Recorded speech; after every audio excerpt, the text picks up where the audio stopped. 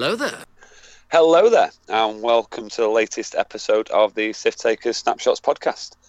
I'm your host this evening, Will Pinter, and I'm joined tonight by our very own Tim King. Hello there. And Darren Granger. Hello there, everybody. So tonight's or today's episode, we are going to talk about Space Jam from the weekend. But before we do that, let's catch up with Darren and Tim and see what you've been getting up to. Darren, what have you been up to lately, mate? X-Wing wise. X-Wing wise, honestly, not much outside of the Space Jam at the weekend. I've not actually played in several weeks. I've been busy with work, and to be honest, I just don't have the energy for it in terms of... Online's lacking for me in terms of what I enjoy from the game. For me, the game is about going to events, seeing my friends, chatting rubbish with them, and having a couple of beers. It's more the social aspect than the actual game. As much as I love the game, and as competitive as I am with it, and I enjoy it, and I do enjoy it online, it's just not got the same hook for me because at an event or something like that, I'm pretty much there for that one thing. Whereas at home, if I'm playing online, I'm playing on my computer, I've got like a million other things to do in my house that I could be doing that isn't sat in front of a laptop playing X-Wing, which I spend most of my day working from home sat in front of a laptop. So for me, I've not really actually done that much X-Wing. I've just been doing loads of other stuff, to be honest. Okay, so Space Jam then. On a positive note, what were you doing at Space Jam? So Space Jam, as this is obviously an X-Wing podcast, so people don't want to know about my pretentious food or Pornhub habits. Obviously, I was commentating for the weekend. Well, I say obviously, for those that didn't see it, it's not obvious, but yeah, I was commentating with Dion from Gold Squadron, so it's his event that he's put on. He's put on one before now, which was the Chicago, and Farmer attempted to commentate on that, but obviously didn't do a good enough job because Dion was like, Darren, you're my number one slot for Europe, and I was like, yeah, fine, whatever. So yeah, he's trying to rotate around his hosts. I'm trying to get him to get Asa Graf to commentate on the next one that's in LA, and I hope he can because I miss Asa's voice. He's definitely a voice for radio. He's not a pretty boy, but there's just something soothing about hearing him talk. I miss Back to Dials. Cool. But yeah, so I spent the weekend basically sat in front of my laptop, making fun of the Americans and commentating on some electronic X-Wing. Cool. Interesting you say X-Wings for the social aspect in your friends. Surprised after them comments that you've got any. But Tim, what have you been up to, mate? Obviously, I know you've been busy playing and doing different things. Yeah, I mean, I've not been playing an awful lot, short of obviously the weekend. I think that was like the sort of the most games I've played in an entire week, and I played those all in one day. So I was fairly busy with work, obviously, when everything was kicking off with COVID. But that started to sort of quieten down a little bit, and actually I found joining like the Sith Takers, like sort of casual league we were running in the evening, and doing the Sith Taker Cup was like a nice break from work. So I've played like one game a week, maybe two, not an awful lot. But I did watch the first Space Jam event being streamed, and when Dion announced that he was going to do a European one, I thought, well, I quite fancy playing in it. And as it turned out, that weekend I'd already had the Friday off work booked, which was meant to be for running a 40k event, which obviously isn't happening at the moment. So I kept the Friday off work and decided that I'd just spend all day in my pants playing X-Wing on the laptop. So yeah, it was a really good day. Got to play lots of different people, a few Australians. Played at least one American who decided he needed to have a power nap before our game, which was fine because I think he was up at like 3 a.m. or something like that, Colorado time.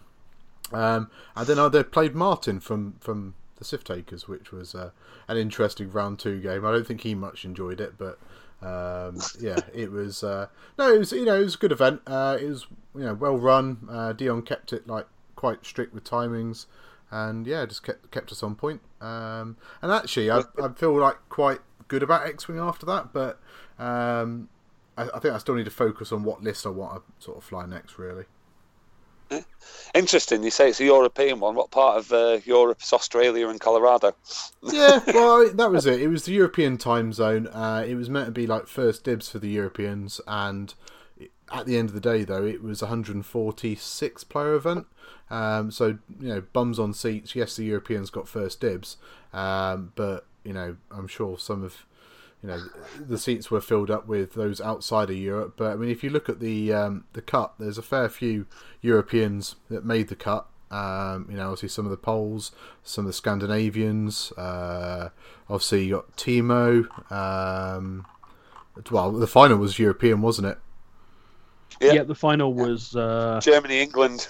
Yeah, it was UK System Open winner versus that age-old rivalry. Yeah. Sorry, Frenchie. I mean, pipe down. Yeah, it sounds like this. You don't want to be Frenchy. So, I mean, yeah, it seemed like a good event. Obviously, we've got, like you said, we've got the Sith Taker Cup going on. But I mean, let's talk about the event itself. Obviously, you say 160 players there, Tim? Yeah. No, 146. Yeah. Yeah, 146 players in the end. So, still a big tournament, especially online. I don't know the record for the biggest online tournament for X-Wing. It's got to be pushing it. I don't think there's many that are probably bigger that are all on the same day. So you've got obviously there's loads of events with like Vassal and things like that, but they're being done over rounds over a number of weeks. This is kind of simultaneous playing of X-Wing. And it was really pushing TTO to its pretty much limits. It was running pretty slowly for a few times. I mean, fair play for Dion to putting it on. I mean, how did you find the event itself, Tim? How did you find playing in it? No, I thought it was pretty easy. I mean, there was a couple of games where Discord sort of let me down a little bit, so. I mean, it's one of the reasons why I didn't even bother suggesting Discord for recording the podcast this evening. I think Skype for me seems to be a better, more stable audio. Discord can cut out a bit, and some people seem to have issues with certain types of Discord. So I think I played Steve from the Vagabond, who couldn't do the voice chat in the Space Jam table, but could do a direct call. Because I think he was perhaps he didn't have a mic for his computer, so he was like on his mobile or something. It was just a bit more complicated, certainly than playing someone face to face, but seemed to work smooth enough. Don't think we had any real issues with Tabletop Simulator at all. A couple of times it was a little bit slow, but you just gave it a few seconds and. Obviously it just caught up with itself. But yeah, considering it was 140 odd players, plus you had Tabletop TO for the event software as well, and that was struggling a little bit towards the end of the day with probably everybody trying to like refresh the standings and see where they were. But yeah, it was I think it all went pretty smoothly. Yeah. And from obviously Darren, from your point of view, completely different point of view. How were you picking the games? What was going on behind the scenes like? So behind the scenes, it was like a duck on the water. It was There's a lot going on behind the scenes. And for those that saw the kind of the setup at Worlds, where Dion had like the 6 commentators. 3 different computers, and then a what's the word I'm looking for? Producer. That's what I'm looking for. Producer. Had a producer behind the scenes. So we had Nick Sperry, who does a lot of the editing for Dion, working behind the scenes. Basically, he was controlling the overlay. And then there's a couple of judges that were just sat at a judge table, so they were obviously at home doing their own things, but in that I can't remember the guy's name, Michael something or other, but he's like the head judge for the US, cool.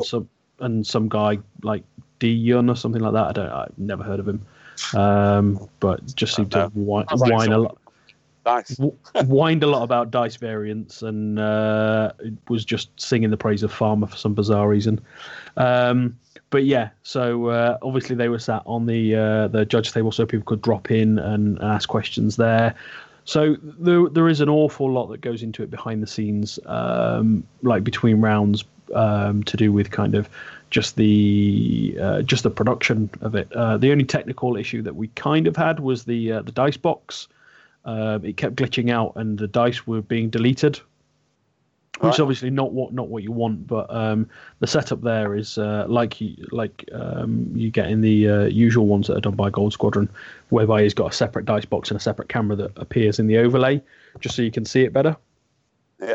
Which obviously we all appreciate, but sometimes it's a little bit tricky.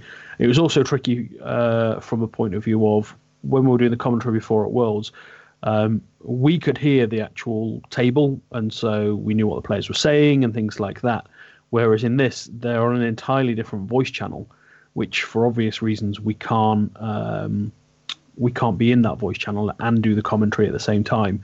So there was a lot of kind of, are they doing this? Are they doing that? And just the way it was kind of set up. So I was having to watch it on a shared screen from Dion, so I couldn't see the Twitch chat either. So a lot of differences from doing it at a live event, but I thought it was still pretty darn close to what you would normally get as a viewer. Cool, nice one. So, Tim, obviously playing in it, before we get into the top 16, the general lists, is it online? Is it pretty much what we're seeing on the tabletop before lockdown, or is it different? What's the score with the general meta? It's a bit strange. I think it's a bit more. I think there's a bit more variation there. Certainly, what I found from some of the sort of the smaller leagues and cups we're playing in, I think people are being a bit more experimental with lists because you can literally spawn anything in. So you're not having to run around and borrow models or borrow cards. So you literally can fly whatever you like. I mean, I know I've been using some of the games just to play weird and wonderful stuff. However, I felt going into the event that I'd probably see less swarms, which is why I did tinker my list slightly to potentially fight aces more with the passive sensors as opposed to fire control systems. And I think that's just because certainly setting up swarms is a bit tricky on Tabletop Simulator. And obviously, you've got to expect to see fire sprays, as well, that's it. So I felt that low model count would probably factor, but there were a few sort of swarmy lists. I think the most I faced against was 5, so I played a few 5-ship lists, but I didn't really play anything more than that. Cool. So you played Swarm. No, I mean I had 5 ships myself, and I wouldn't really class 5 as a swarm. Swarms are sort of 6, 7, 8. 6 and above. Yeah, well, that's it, isn't it? I mean, because 5, you can still have, 5 fairly beefy ships or, fairly tanky ships, whereas Swarm tends to be sort of slightly smaller or weaker ships, but obviously lots of them. So there's certainly Droid Swarm. I mean, I didn't see any Droid Swarm during the event, and I think one made cut. There were only a couple, and Tim, you've echoed exactly what I said on air. Was that one of the big downfalls that TTS has at the moment? And it's let's be honest, it's a really, really good system, and I'm just nitpicking here, but it's that on the tabletop, it's easy to stick a maneuver template between your ships, and then you've got your swarm set up in a perfect formation, so that you can do your turns and your banks and you're not going to bump. On TTS at the moment, there is no way of having a setup that allows you to do that that's quick and easy. You could do it using the tools that are there. It'd be quite clunky, and you're still not going to get that precision that you need for a formation flying. So we didn't see things like the Focho, the 8 TIE First Orders, and we didn't see. I think there were a couple of droid swarms, or kind of that 6-7 droid list, but not many. And I think there was only one in the top cut. Cool. So on to the top 16. Tim, congratulations, mate. You're like coming in exactly 16th spot, so making the cut. Well done. Good run from you, mate. Yeah, no, it was a good day. I mean, funnily enough, my first round opponent, I felt a little bit unlucky to lose the game, but that was Brendan, who finished in the top 8. So yeah, Brendan Morrissey. So he had Rose Tico with Crackshot, Finn Heroic, Perceptive Co-Pilot, and 3 Red Squadrons with a Heroic. And in the penultimate combat, he had just done a K-turn or Talon with one of his Red Squadron experts on 2 hull. I lined up the perfect kill shot, target lock focus on one of my advances, and then he just basically just blew my advanced away before I could shoot, and I had a shield on it, and I was just like, oh, whatever. But I didn't let my head drop at that point. I thought, well, I'll keep playing and just do the submarine, and yeah, managed to win the next 5 games, and with just enough MOV to make the cut. I'm just having a quick look now. Oh no, it was bang on. Bang on. It was bang on. Yeah. I mean, fair play. After that first game, did you honestly think like, oh, is this how my day's going to go? Well, yeah. I mean, look, it's a long old day, and when you think, oh, I've lost my first round, and it's like, I mean, I'd hoped to go 5-1, but realistically, I was aiming for 4-2. At that point, so it was just a case of just keep plugging away at it. I got a fortunate few round draws where I played Martin's Venny list, which doesn't like the TIE Advanced. We played Martin. That's easy points anyway. Well, yeah, it wasn't that easy, but when I flipped like double direct hit in one volley with a TIE Advance, it was going my way. The guy's more than one sandwich short of a picnic. Come on, let's be honest. I played a couple of lists where it's almost like my opponents at the end of the game went, oh, I didn't expect the TIE Advance to do that. And that always makes me sort of smile a little bit on the inside, because I had a scum player decide he wanted to joust me, and it had the 3 what was it, the Talonbane Cobras, the was it Marauder Cartel, the Kirax. Yeah, the Kirax. Yeah, 3 of those, Seavor and Torkul, and decided he wanted to joust me. So he didn't kill an advance in the first turn. I killed one of his Kiraxes in the first turn, and then Seavor went down next turn, and yeah, it was dominoes at that point. So it's like, my list does like to joust, and yeah, I'll quite happily line up against people that want to joust. Definitely. I mean, you had a really close call in one of your games. What was it, 146 to 145? Oh, yeah. Yeah, at least a point or 2 in it. I think that was like round 4 or round 5. I can probably bring it up now. So I beat Dutch Cuthbert. That was the American that had the power nap. So I beat him 143 to 142. Yeah, so I think that might have actually. I can't remember if that was the. I think that might be the Torkul Swarm, because actually a couple of Kiraxes did bring it back quite a bit. But once I'd taken Torkul and Seavor off the board, that was a lot of the modifications gone.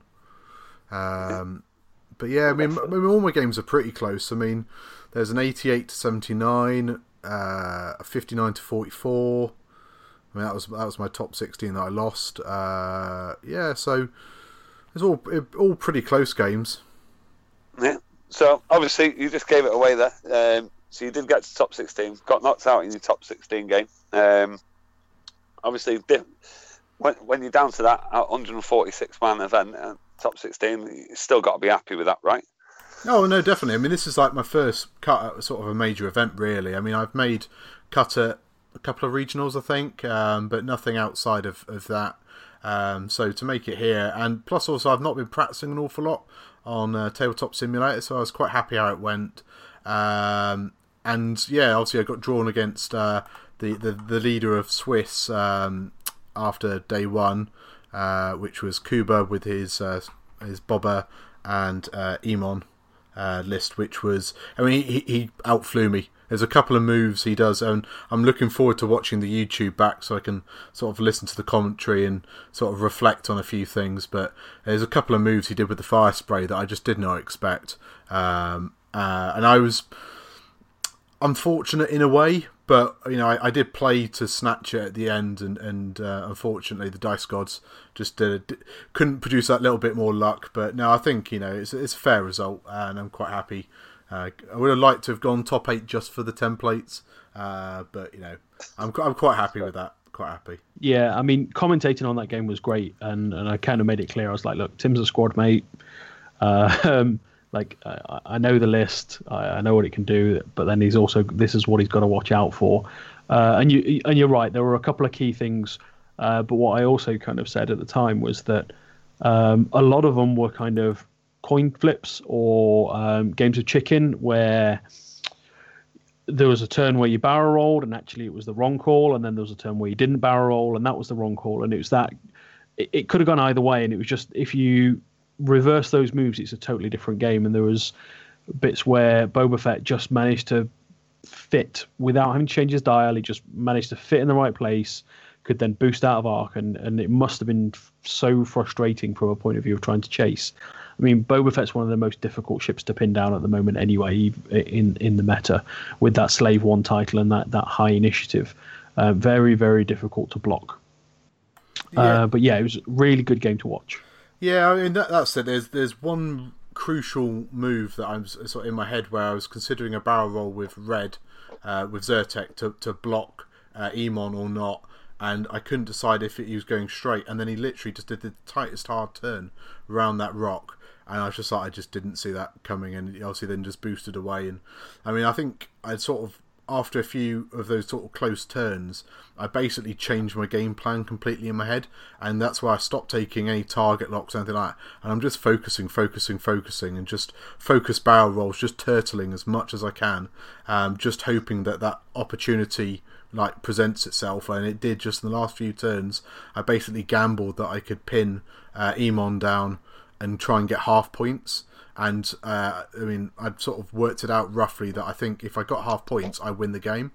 And yeah, it was just it's a game of dice at the end of the day. I mean, I can't really grumble that sort of roll with the green dice cost me the game, because I think there was several times in that game where I rolled natties on evade anyway, which saved me taking damage earlier in the game. So it all. Yeah, not only that, but there was also, I think there was the prox mine that dropped on you and took no damage from other than the one. Oh yeah, it was Green was pretty much on his last legs. Like, he survived much longer than he should have. But yeah, it was really disheartening. One of the bits I was talking about was people not necessarily paying enough attention to the last term of the game, because you can put yourself into positions where lesser players don't necessarily expect you to be, because normally you're in the flow of the game. You think, well, you'd never be right at the board edge there, and you did exactly the right thing by putting Green as far away as possible into the corner, pointing towards the board edge, which, if the game was going to continue, he'd have been absolutely stuffed. But actually it meant that Boba Fett had to boost to get his arc, so he limited his modifications. Yeah, that's it. I thought, if I made him use the boost for positional, then he's not taking the target lock, and it all just comes down to what he rolls out of hand. But then with Emon as well, I think with Zyrtec, I did the straight as opposed to a bank move, and then barrel rolled further round, just so that I could keep my arcs as wide as possible. And I could hear that from sort of Kuba's voice after he moved Emon. He was like, well, there's no point doing anything, because he was hoping to boost out of arc or something. And he was like, I'm just going to have to focus here and hope. And even then, like that proximity proton bomb went off that turn as well, and I obviously had to hope that Pink didn't flip a direct hit, and that's always the way. If Pink flips a direct hit, I lose the game anyway. There are a couple of things that last turn that were all kind of still could have swung the game either way, and I think you did get half points on Emon in the end. By losing Green, it flipped the points again. Oh no, definitely, yeah. I mean, that's it. Everything I did that game at the end of that game to put myself in a winning position came off, but then obviously Boba was just able to take half points, which literally one more picture on two of those green dice and I survived. But as I say, I'm not going to blame that one roll, because I got some good rolls earlier in the game that obviously soaked up damage. But no, he flew that really well, and I mean that was it. He had perfect knowledge, because he was moving after my ships. So with his boosts and the rear arc, he could just sort of dance around me, which is why I then had to change my game plan and just focus and turtle. Because I mean, the focus is still good on offense for me. I'm only rolling 2 dice, but they're only rolling 2 green dice. So that's where I was able to just chip a little bit of damage through on Emon, and then just put myself in a position to actually try and land a sort of a decent blow. But no, it was a good event. I think. I would have liked to progress further, but I'm quite happy with top 16. Cool. So, obviously, looking at the lists that were also in the top 16, is there anything, apart from the blindingly obvious to us right now, that jumps out at anybody without giving the game away too much? I mean, from my point of view, it's what we were kind of saying earlier. The distinct lack of Droid Swarm. So Droid Swarm for a while has been ruling the roost at events. Now, I think there was one in the top 16, Uzas, who had it was kind of Droid Swarm, kind of not. A few vultures with grappling struts, a couple with Discord missiles, a hyena with plasma torps, and General Grievous. But normally at events, we're seeing a lot more of them. Now, I don't know whether that's because more recently we've seen American tournaments with a lot more of them in, or not. I say recently, let's be honest, there's been really nothing for the last 2-3 months. So for me, that's probably the big standout surprise there, that there was less Droid Swarms, but that's probably down to what we were saying earlier about how clunky they can be on TTO, TTS even. Yeah. Yeah.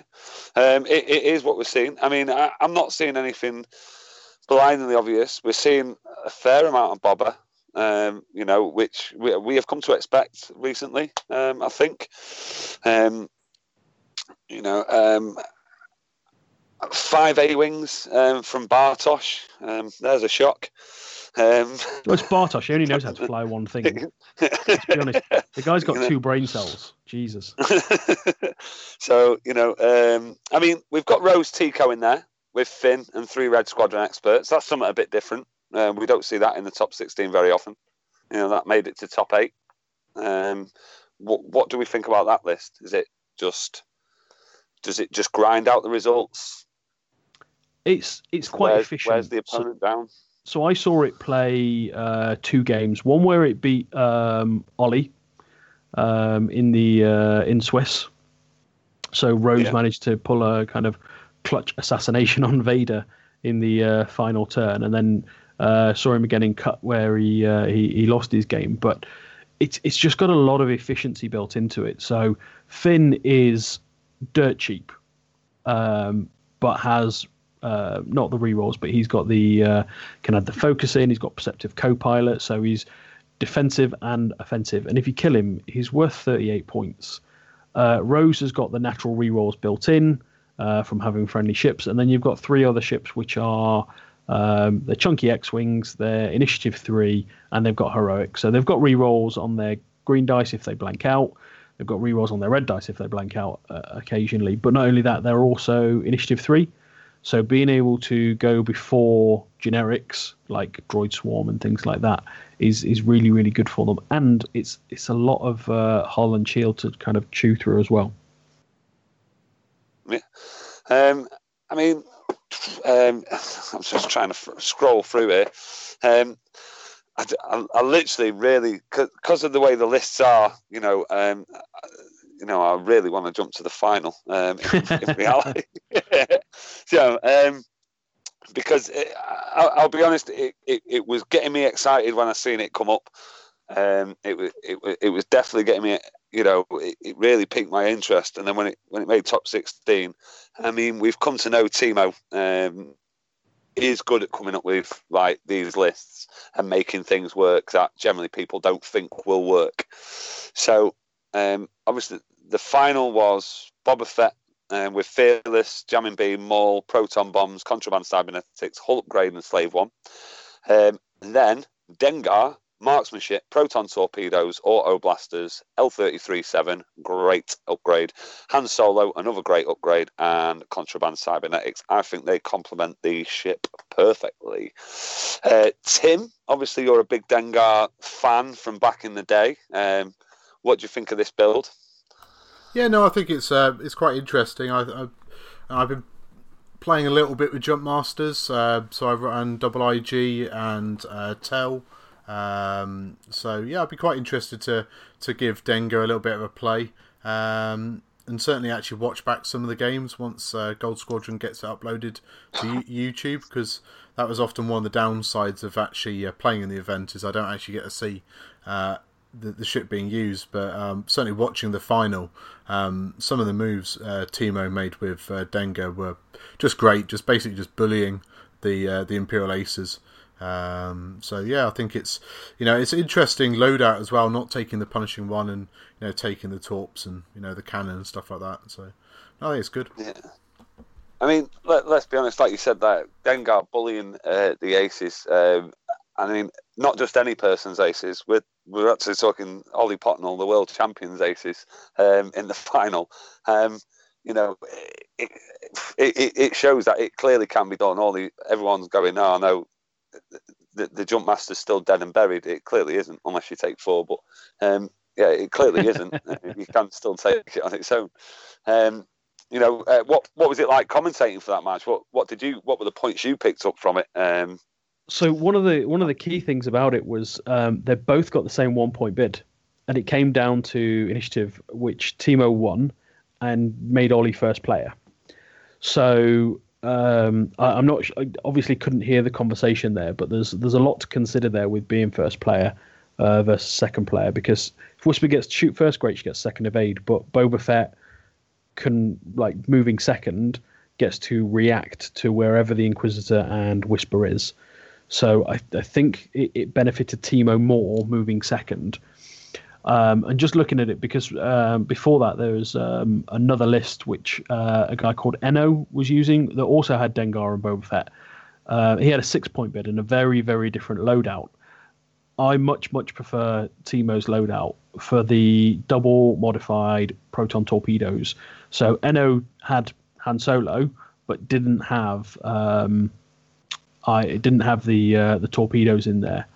He had Shield Upgrade and Punishing One. He also didn't have L-33-7 to keep it alive. No, so he'd put more points into Boba Fett and his bid, whereas Teemo had kind of kept his Boba Fett relatively light compared to Eno's, but put the points into Dengar. So there's a couple of key things that play well together in that list. One is marksmanship with the Auto Blaster. Imperial Aces hate to see that. Because of the Contraband Cybernetics, you can do the sloop and still get your target lock action. If you're out of their arc and they're in their bullseye, they can't cancel any crits. Auto Blaster at range 1 gets 4 dice if you're in its bullseye as well. And Han Solo lets you take the focus at the start of the engagement phase, so you're still getting those double modded shots, which is really, really key in a number of parts of the game. Just exactly what you can do with... it's like gunboats of old. You move in, you get your target lock, and that was the thing with Teemo moving second. He could move forwards and would know if he got his target lock or not. There are a couple of key interactions with, obviously, Vader having passive sensors. So the first engagement, Vader was able to barrel roll away because he activates first, takes the target lock, barrel rolls away. That's fine, not a problem. But then next turn, we were commentating about the Rock was just putting in an awkward position for where he was, and not to bat rep too much, but he just did a 4 straight over the Rock, didn't really care. Take the damage, but because he'd got the lock from the previous round, it meant that all he needs to do was Han Solo for the focus when he engages, and he's good. He's still got a double modded shot. I really like the interaction with Han Solo. Like I said, L-33-7 I think is an excellent upgrade on it. I think it's an excellent upgrade on any ship. And obviously I used it to good effect at the beginning of 2.0. And yeah, it's good to see it on here. I mean, the other good thing with L337 on the Jump Master is it then all of a sudden, as soon as that's flipped and you've lost your shields, it gives you the ability to turn right and clear stress. So you're not hard turning, but you're able to bank 1, 2, or 3 to the right and have that clear any stress. So it's probably the best ship for it to be on in terms of defensive side, and then flipping to its easier blue maneuvers. Yeah, certainly. I definitely think that's the case. Obviously, Ollie, we've seen Ollie's list before. I mean, for those of you who don't know, if you haven't or you haven't seen it before and you're unaware of this list, it's Grand Inquisitor, Darth Vader with passive sensors and afterburners, and then Whisper, passive sensor, fifth brother. Obviously, won the world championships with it, so he's very efficient with it. So, do you think, Tim, that maybe Timo built that with the right points, with that in mind? Do you think he was aiming for Ollie with that? I don't know, but I mean, certainly that sort of price point. I mean, what sort of bid did Timo have against the other Boba builds? Did he have the bid against them? No, so against the other Boba builds largely outbid him. Okay. So the other ones everyone seemed to have more than a 1 point bid. I mean, obviously with the other builds, because he's got Dengar, he's moving afterwards anyway. So, I think he was using Dengar as more of the threat, possibly. I don't know. I didn't manage to see the games myself, unfortunately, and that's why I'm obviously hosting, and you're the one who are talking. But yeah, and like I say, it's getting me really excited to try that build. I've been throwing Dengar lists and trying to put Dengar lists together, and not really found anything that I like till I seen Timo's lists. And I generally always like Timo's lists because he does come up with some funky stuff. I was just going to say, I think that is the good thing about Tabletop Simulator, and possibly, why I might still use it once we get back to playing face to face, is because you can literally just fire it up for an hour, chuck some stuff on the board, play somebody, and then get a feel for a list. And you might try that Dengar and it just doesn't work for you. But then I appreciate a lot of us have got a lot of the ships, and club nights, we'll proxy the odd cards we're not missing. But I think Tabletop Simulator does give you an awful lot of flexibility on that, and then you can actually decide if you like that list or perhaps don't like the play style and try something different. Yeah, it's a very, very good tool just for because you can generate as many squads as you want, and you can just pile them up on the table next to you, and just literally cycle through. If you've got someone that wants to play for a couple of hours, I know I've done this a few weeks ago. Just a few lists that I wanted to try out, bung them all into the generator, put them on the table next, and just cycled them around and played against Boba Fenn or Boba Koshka or a Droid Swarm, and just cycled it around just to kind of see how the interactions work, or just put something on the table that I wouldn't necessarily, largely because I'm quite lazy, so I don't want to get that many cards out of my case, and then put them all back in again and stuff. So, yeah. Happy days. Well, all the lists that you heard us talk about, all the top 16, everything is now in List Fortress on GSP Space Jam #2. In the location is down as Rome. So if you want to see all the lists that were played, the top 16 list and everything else, you can see them there. I believe, have you spoke to Dion Darren? Obviously, do you know when he's putting them on, or?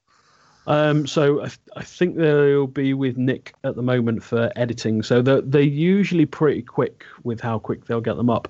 And I think it will probably start with the final going up first.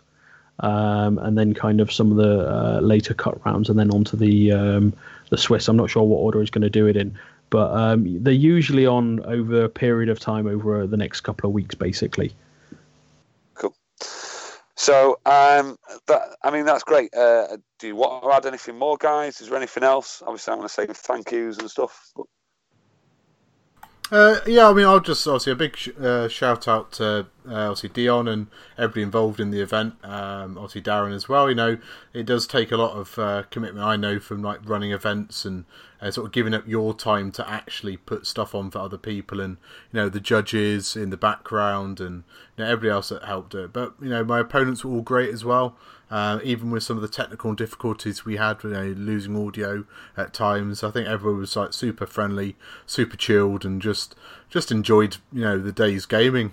So yeah, a big thank you to sort of everybody really. I know it sounds cheesy, but I did enjoy the day, really did, and actually, you know, almost consider, you know, trying to sign up to another Space Jam, but then with the time differences, I think I'll probably give these a miss and spectate instead.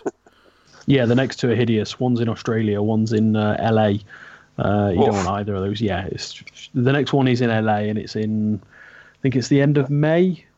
8 hours behind LA, yeah. Yeah, May 30th. Or if you're Farmer, you're like 12 years behind. Yeah, well, yeah, mentally anyway. So what's that? 4 a.m. finish, isn't it? So I think, I'll give that a miss.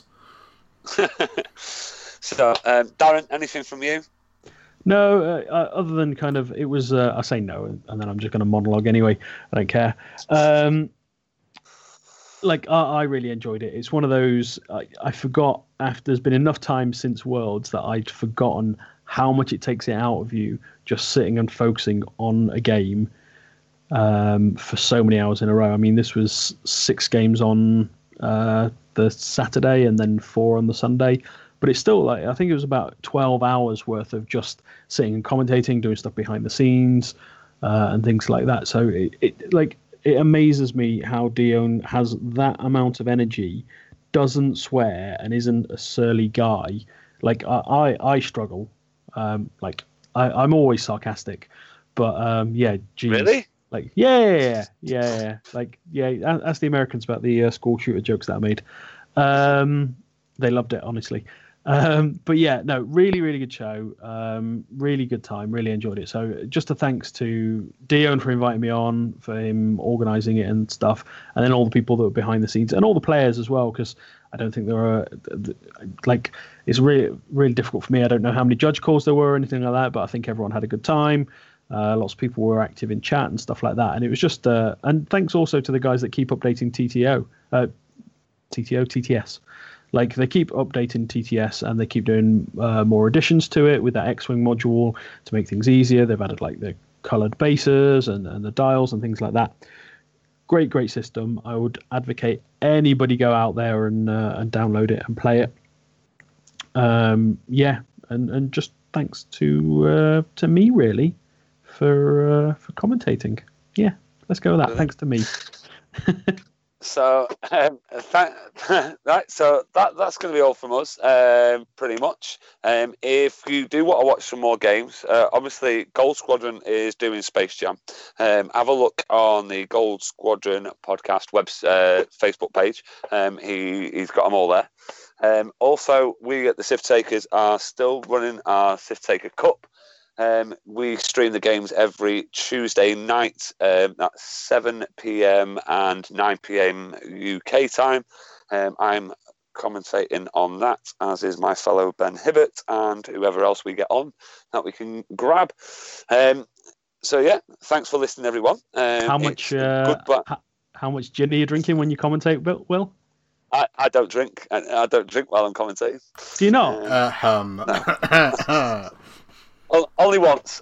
See, this is why I never drink at tournaments, because I'll just abuse everybody. I think I should be able to get this edited. So we're recording Monday night. I should be able to get this edited to go out in the morning. So if you tune in at 9 p.m. tonight, which is obviously Tuesday, I believe it's Bartos versus Chris Burnett from the Tin Squadron.